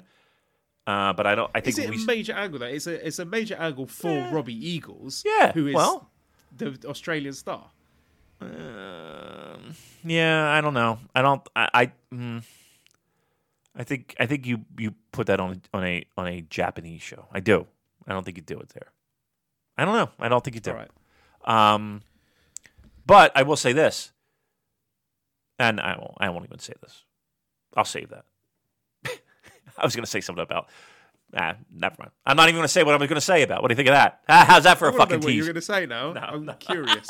You I know. piqued my curiosity. I know he did, but I'm not going to say it. I'm not going to Is say it it. something that's going to get us into trouble? Yeah, of course it would. That's why I'm not saying it. I'm self-editing. Self-editing. Because here's the thing. If there would be a conversation later on being like, let's edit that out. And then I got to edit another fucking thing out of this show. You know what I mean? I've already got one that I'm scratching about like, I got to edit that fucking thing out. All right, so Maybe I will say something terrible right now. No. You'd have to edit it anyway. So it's a beautiful day out, Joel. The sun's out. It's a beautiful Sunday morning. I'm going to be fucking editing a podcast. Come on. All right, what else we got? Last thing was there's an NHK World Report on New Japan. There's a little segment on Ohio Nippon as well last month, and so it seems that New Japan are getting a bit more coverage in the mainstream media in Japan, which is a bit unusual, especially considering they have a connection to TV Asahi. So I watched this. It was a little 10-minute segment, and they were talking about the Madison Square Garden show and talked to Okada and his popularity with Western fans, and talking to a lot of the foreigners who came for the Dominion show, and like the cross-cultural appeal of New Japan. So that kind of stuff is always a good sign when you see the products permeating mainstream culture like this. Yeah, always is. And I think they do a good job, too. They treat it with respect as much as you can with pro wrestling. But I think they do. I think they do a good job with that. I didn't see that particular piece, but I'm sure it falls in line with the other ones that I have seen when they do have mainstream coverage. Again, I've said it before that, yes, Western expansion is a high priority for them. But, I think they can even do a better job of just doing the homegrown talent. Not the talent, the fan base is what I want to say. So yeah, it's. I'm sorry, you sent me something here. I'm just looking. That's setting up for a question I'm going to ask you in a minute. Okay, good. Then I'll tell you what. But yeah, so they can grow domestically, and that's a good place to start. So when you see those things, it just helps the product overall. All right, I'm sorry, I'm distracted by this picture. Go ahead, Joel. Just help me out. What am I doing with this? Well, let's dig into the questions then. Let's go to the Discord first. So our fantastic moderator Nicole says, your opinion on the snacks, the crisps specifically, Ibushi chose to eat at 4 a.m. in this tweet. That looks drunk. That looks like a drunk treat at 4 a.m. Big bag. Looks like some type of potato crisps, as you like to say. Pretty plain, right? I can't tell what flavour they are, but I don't think they're an exciting flavour. No. If I remember correctly, Ibushi likes lightly salted crisps, and then he adds his own salt to them. Right. Maniac. I like the shag carpet, whatever the fuck this is lying on. And then what is this? Is this like a cannoli or a what are we looking at here? Like it looks like some type of pastry. It looks like an eclair is what it looks like. It looks like an eclair. They look like madeleines, those French butter cakes covered in chocolate. Yeah. All right. Listen, this looks like a Damon special at 4 o'clock in the morning. That's for sure. You're just missing some onigiri. Again, I think he could be a little bit more creative with the crisps. They do look a little plain. They're just literally just potato chip, But I'm more curious as what the fuck this carpet is. This is the most horrific looking carpet I've ever seen in my life. This thing looks terrible. Look like shag. The carpet that he and Kenneth used to make love of. Is it? Well, it looks pretty clumpy. It looks like there's a lot of rough patches. Yeah, a lot of crusty spots. If you know what I'm talking about. Cleaners, Koto. Yeah. Come on. Oh Lord. It's been a while. He's been gone a few months. Let's move on with your life. Yeah, you don't need his DNA all over your whole fucking house. Clean it up a little bit. How are you going to invite guys over? We're assuming. Come on. All right, very good. What else we got? Tyler says, what will the wing of the Hall of Fame be called that focuses on crisps, strong zeros, and other random Super J-Cast favourites? Yeah. How are we doing with that sheet? I need to reach out to... Okay. I haven't asked him yet. To Comms Pete. Yeah. I've got to ask him, see if he can help me out with that. Yeah, so I if need you're that. listening, Pete, I'm going to be hitting you up soon. And Yeah. feel free to say no. But Please, what we please. wanted was to make a little voting ballot that we can share on the Discords for people to vote who they think should go in the inaugural Super J-Cast Hall of Fame. Can we have inanimate objects in the Hall of Fame? Or Yes. does it have to be people? No, inanimate objects, absolutely. I might even extend it. Like I said, 3 for the listeners, but I had so many good things that I saw. I was like, I might open it up to 5. I don't give a fuck. It's the first one. You got to put a bunch of people in. I know. And again, it's just fun. It's just nonsense. It's just something I thought it would be funny. And it is. I think people are kind of taken to it. So, yeah, we need that sheet, and then you guys can vote. Again, you got to be a member of the Discord. So if you haven't signed up, there's really no reason not to. Even if you're just a lurker and you just like to read, which I do a lot, it's good. It's fun. And not only that, you learn a lot. So I would say that if you're a person who likes good arguments as well, they really are. They really are. I mean, listen, and in some cases, it's I'm hand waving and be like, no, but in a lot of cases, it's more like, all right, I see both sides of the argument here. Okay, and again, I will say this too. I think by and large, and again, I'm not super active when it comes to this kind of stuff, but we have some of the best moderators of any kind of chatty forum group that I've ever been associated with. They're fair. They'll let you speak your piece. They'll let you you get your arguments out, and you can push that envelope with your passion. But they are they're good in the sense of. I mean, here's the thing too. I even think like the people that are there are very good at self-policing. Right? They even know when they step out of line, and there's really not a lot of it. I think there's a lot of respect that goes on in there. Even if you don't necessarily agree with the opinions, there's a lot of respect there that I see. And as long as it keeps it that way, our moderators are there to crack a whip if they feel like that gets out of line. So good job by everybody there. Join the Discord so you can vote on these nonsense Hall of Fame, which I think is fun. But yeah, I would love to see like a first class of like, and here's the thing too. And I want to get let's do it on the air. People were nominating Dan for the Hall of Fame, and I have no problem with it. But I feel like Dan's a part of the show. You know what I mean? It would be like us being in the Hall of Fame, right? Like he's a part of the show. Like the success of the Super J-Cast, Dan is a third. He's fabulous Freebirds.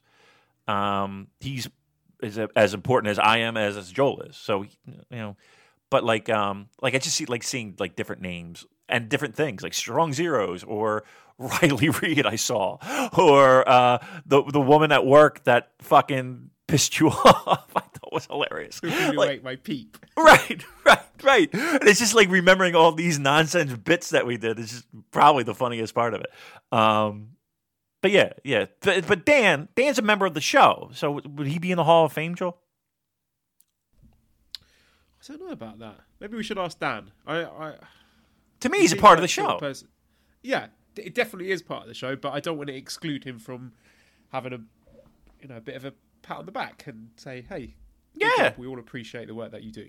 I mean, I got no problem with that. I mean, listen, he's listen. Let's put it this way: there's no need to even vote for him. He's in the fucking Hall of Fame. Right, you know what I mean? Like he's in the Hall of Fame. If we're going that route, he's in the he won't even be on the ballot. We'll just name the fucking Hall of Fame after him for Christ's sake. I don't care.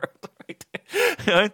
All right, so there you go. So we'll get that sheet, and so that everybody can get involved and vote in that. All right. We'll allow one more question from Tyler. He says, "Why is Yano Taichi going to be match of the year?" And I know a lot of people might be dreading this match. I think it's going to be a lot of fun. I'm interested to see how Yano's sort of good-natured shenanigans plays off against Taichi's more heelish stick. And I'm sure we're going to see a lot of microphone stands, turnbuckle pads, maybe even the iron fingers.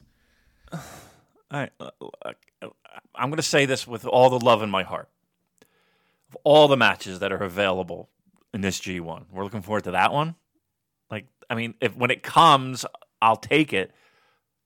I can't say that's on a top 10 list for me when it comes to everything else that's on the table of things to possibly look forward to. Just I can't say that's in my top 10. All right. John says, do you feel that the G1 Dallas participants showed well on Kizuna Road, particularly Lance Archer, since he's been off for 2.5 months and brought out the everybody dies claw? I like he that had interview. A good showing in that elimination match. He did. We were live on the air. We were live doing the show and when that was going on, and I kept going back and forth. And I thought that elimination match was pretty good, actually. I really enjoyed it. Yeah, and did you saw the interview afterward with Zach and his like blinking eyes? Like that was really great. Everybody really dies, and Zach's like, "Yeah, I probably will, mate." right.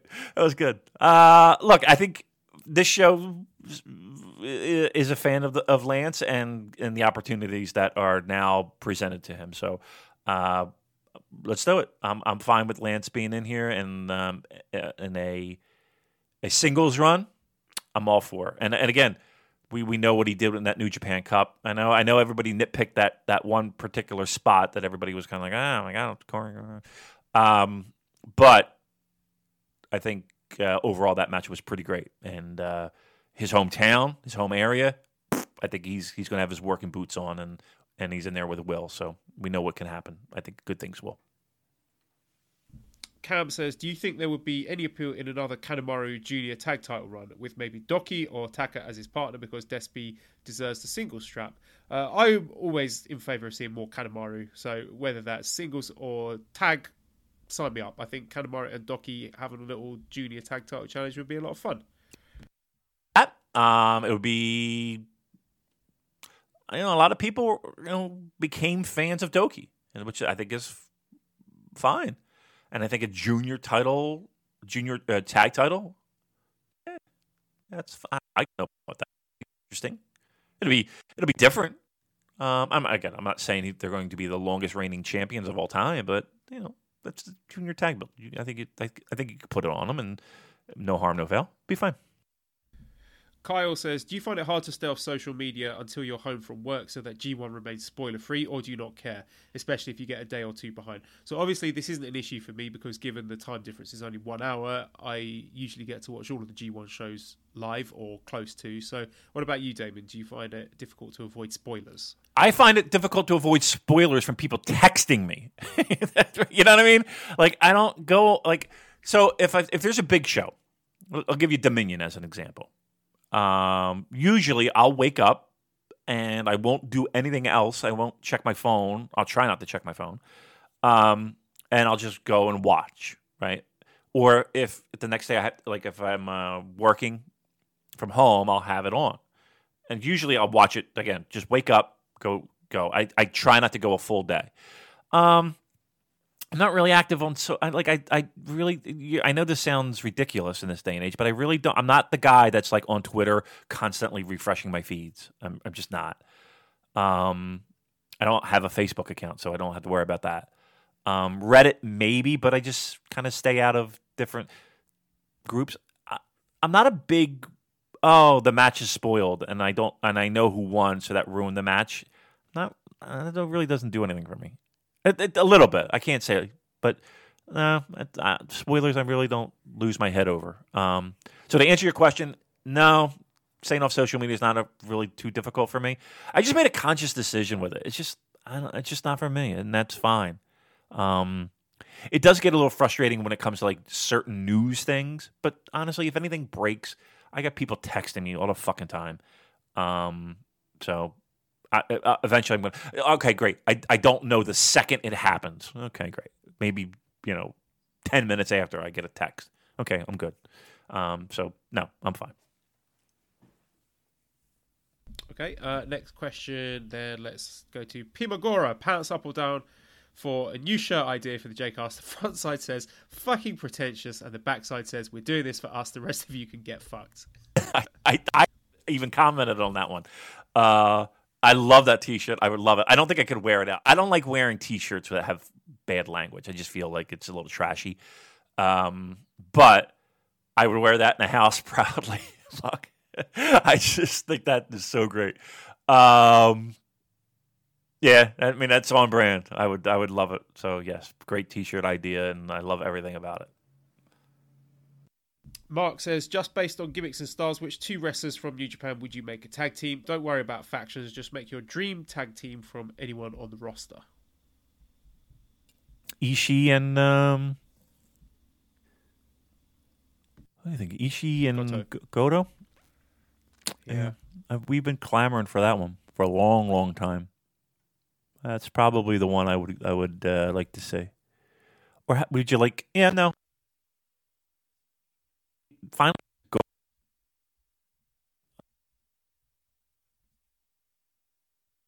I,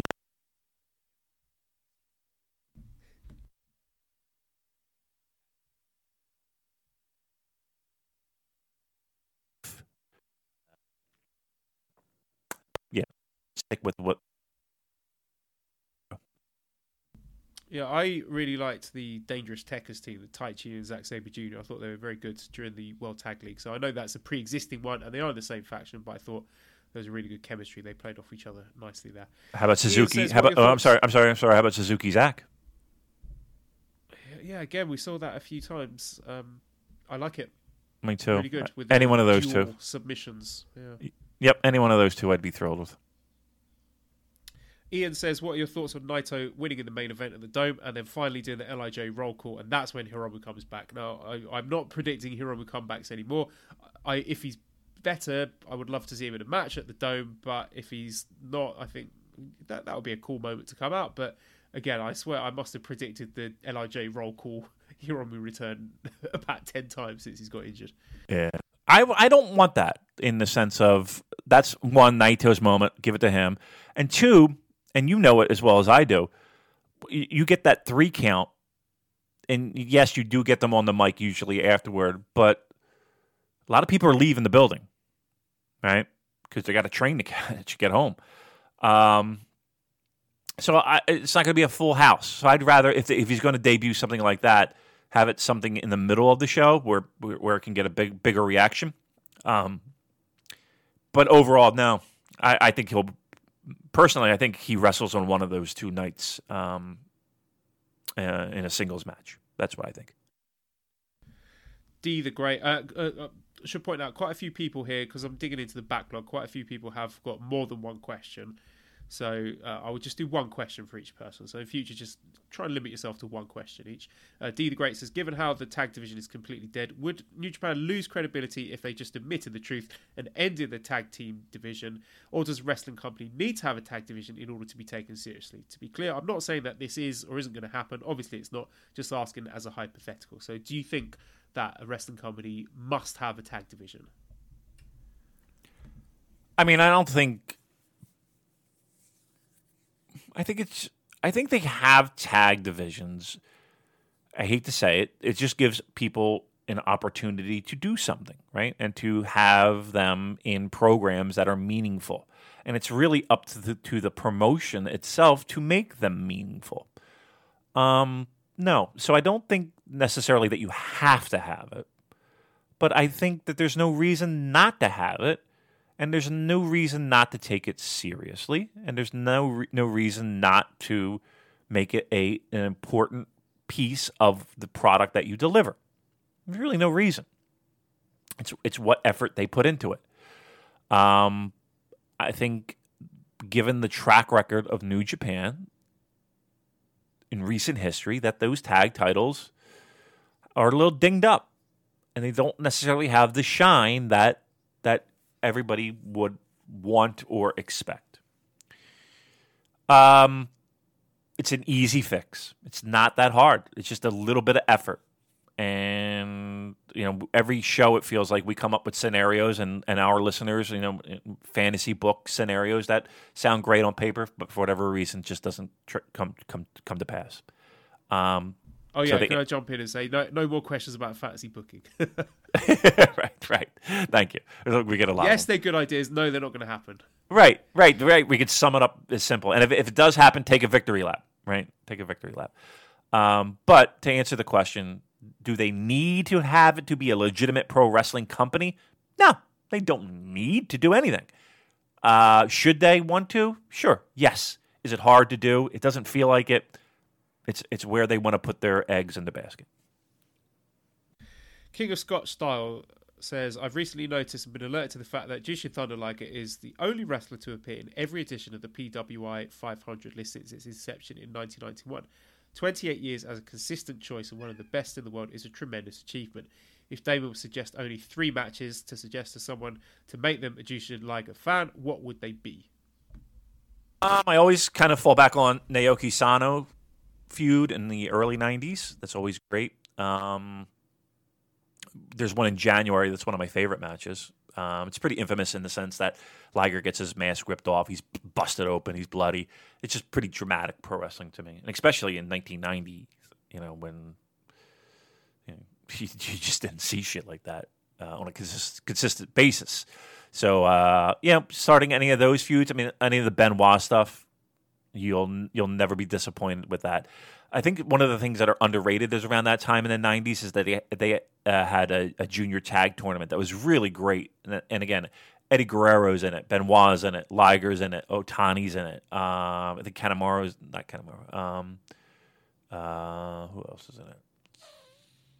I mean, just the biggest names of the junior heavyweights at that. I think Finley's in it, and Malenko was in it. Just really good stuff. That kind of flies under the radar, so go out of your way to find that. I'm working my way back. Like the CTU stuff was like him as Liger as a heel. I didn't really hit the mark for me. I didn't really find that to be too great. I mean, you could always go to Super J Cup. Him and Sasuke, him, Hayabusa. Always good. The infamous one where Sasuke takes the stumble off the top rope. He tries to do the springboard. Oh, that was amazing. I love that one. Right. Is that when he starts sarcastically applauding him? Yeah, it does it, and then he gets instantly pinned. Great. Yeah, flash pin there. I mean, there's so many. There's for novelty's sake. There's the his foray into shoot fighting. There's this obviously the Suzuki one, and then there's another one. I forget who it was against, but it's like a judo guy where he also gets his mask ripped off and starts losing his shit and just fucking beats the fuck out of this judo dude. I forget who it was. That's a good one. Again, you know what? You're never going to go wrong. To me, him and Benoit. I mean, if you can get past, and not many people can, to go back and watch Benoit matches, I get it. But if you can, those matches are great and is one of the most legendary feuds to me of all time, especially from a junior heavyweight point of view. Him and El Samurai had some great matches too. Definitely go out of your way to watch that. And he's been all over the world. So there's been times where he's been in Noah with that it's been pretty interesting. Him in Mexico has been pretty interesting. If you go out of your way, you can watch the Pillman matches in WCW. Those were pretty great. And there's a spot where it was Liger and Pillman in the WCW tag tournament, and just some of the names that were in it, like Steve Williams and Terry Gordy were in that tournament, and the Steiners, and they were in the mix. Liger and Pillman were in the mix. Again, it's not from a match quality perspective. You're probably not looking at the best stuff from him, but just a little more of an interesting thing. You're not going to go wrong. And look, you can hop into any Liger match and just be like, that was a pretty good match. And there's one against, who was it against?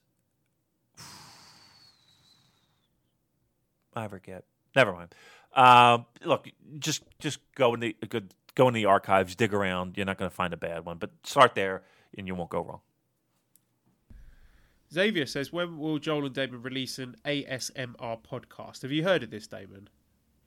A what now? What? It stands for Autonomous Sensory Meridian Response. So basically, as Xavier explains it, it's just YouTube videos where mostly women and sometimes men make soothing sounds like eating a crisp to comfort the viewer. And there's lots of weird ones out there. So I can't stand hearing chomping on if popcorn. If we were to do like a really on-brand ASMR podcast with, what am I doing? Eating ass? What am I doing? Right, but like cracking open a strong zero, or eating some crisps, or eating an ass, scampi meowing. I don't know what sounds you associate with the Super J Cast. I mean, none that would be appropriate. Like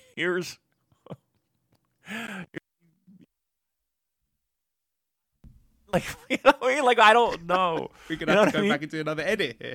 No, I'm not editing this. I got a boob in my mouth. You know, I don't know what, like, I don't know. No, I don't see that happening at any time. And like, why? Like, I'm going to listen to, no, I don't get, I don't think understand. it was just off the back of me eating Pringles into the microphone. Oh. It was just like a silly question. All right. Well, I don't, no, we're not doing that.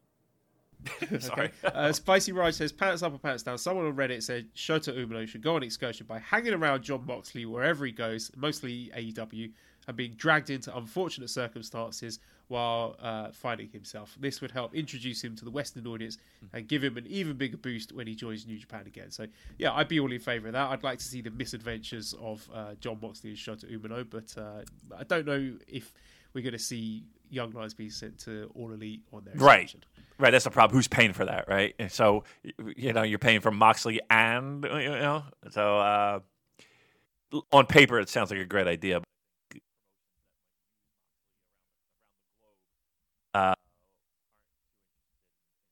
dipping for a guy who's on excursion, unless New Japan is paying for it. So I think they would line up around the block, but yeah, just the logistics of it might be a little difficult. Matty T says, odds on Oh, a no. booking scenario. Jericho takes out Tanahashi prior to G1, causing him to miss the tournament and setting up a grudge match. I don't think that's going to happen. Phil, Joel, sounds great. Not gonna happen. Yeah, I should just save that as a little audio clip. All right, Aspir says, how do you feel about Everything Elite stealing your gimmick with a hunky talk? Have you listened to Everything Elite on the Voices of Wrestling network? Yeah, I think so. Yeah, I have. Yes, a positive yes, I have. I haven't noticed them stealing any hunky talk. Yeah, I mean, there should be more hunky talk. Yeah, I mean, I don't think hunky talk is really like we corner the market on hunky talk. I don't. Let's put it this way: I don't want our podcast to be known as the definitive talk of hunky talk. I think there's probably other podcasts that do a better job of that, right? That would be I'll tell you what, Damon, we could really lean into it and we could call ourselves the Hunky Talk Men. The Hunky Talk Man. We could have our own little entrance theme. That'd be nice. My brother could do that dance, like the head, like both hands doing the pointing. You know, he used to do it all the time. It made me fucking laugh. No, I mean, look, we do it I mean, I think we do it a little bit more tongue in cheek than anything else. But I'm sure that there are podcasts that are better at that. And I'll tell you what, if you want the hunky talk, you can fucking get in the Discord. Turns into a nightclub at the past 7:00. It's like everybody overseas wakes up, and then it's like they turn it into a club. A lot of hunky talk, a lot of fuck energy talk to get you all horned up. But yeah, okay. They say iRock says, if a cat has 9 lives, how many necks does Ibushi have? Furthermore, how does a hunky boy like Ibushi train to be dumped on his head and neck so frequently? So a lot of neck muscle exercises in the dojo, I imagine. There are. They do the bridges, right? Part of the training, like if that.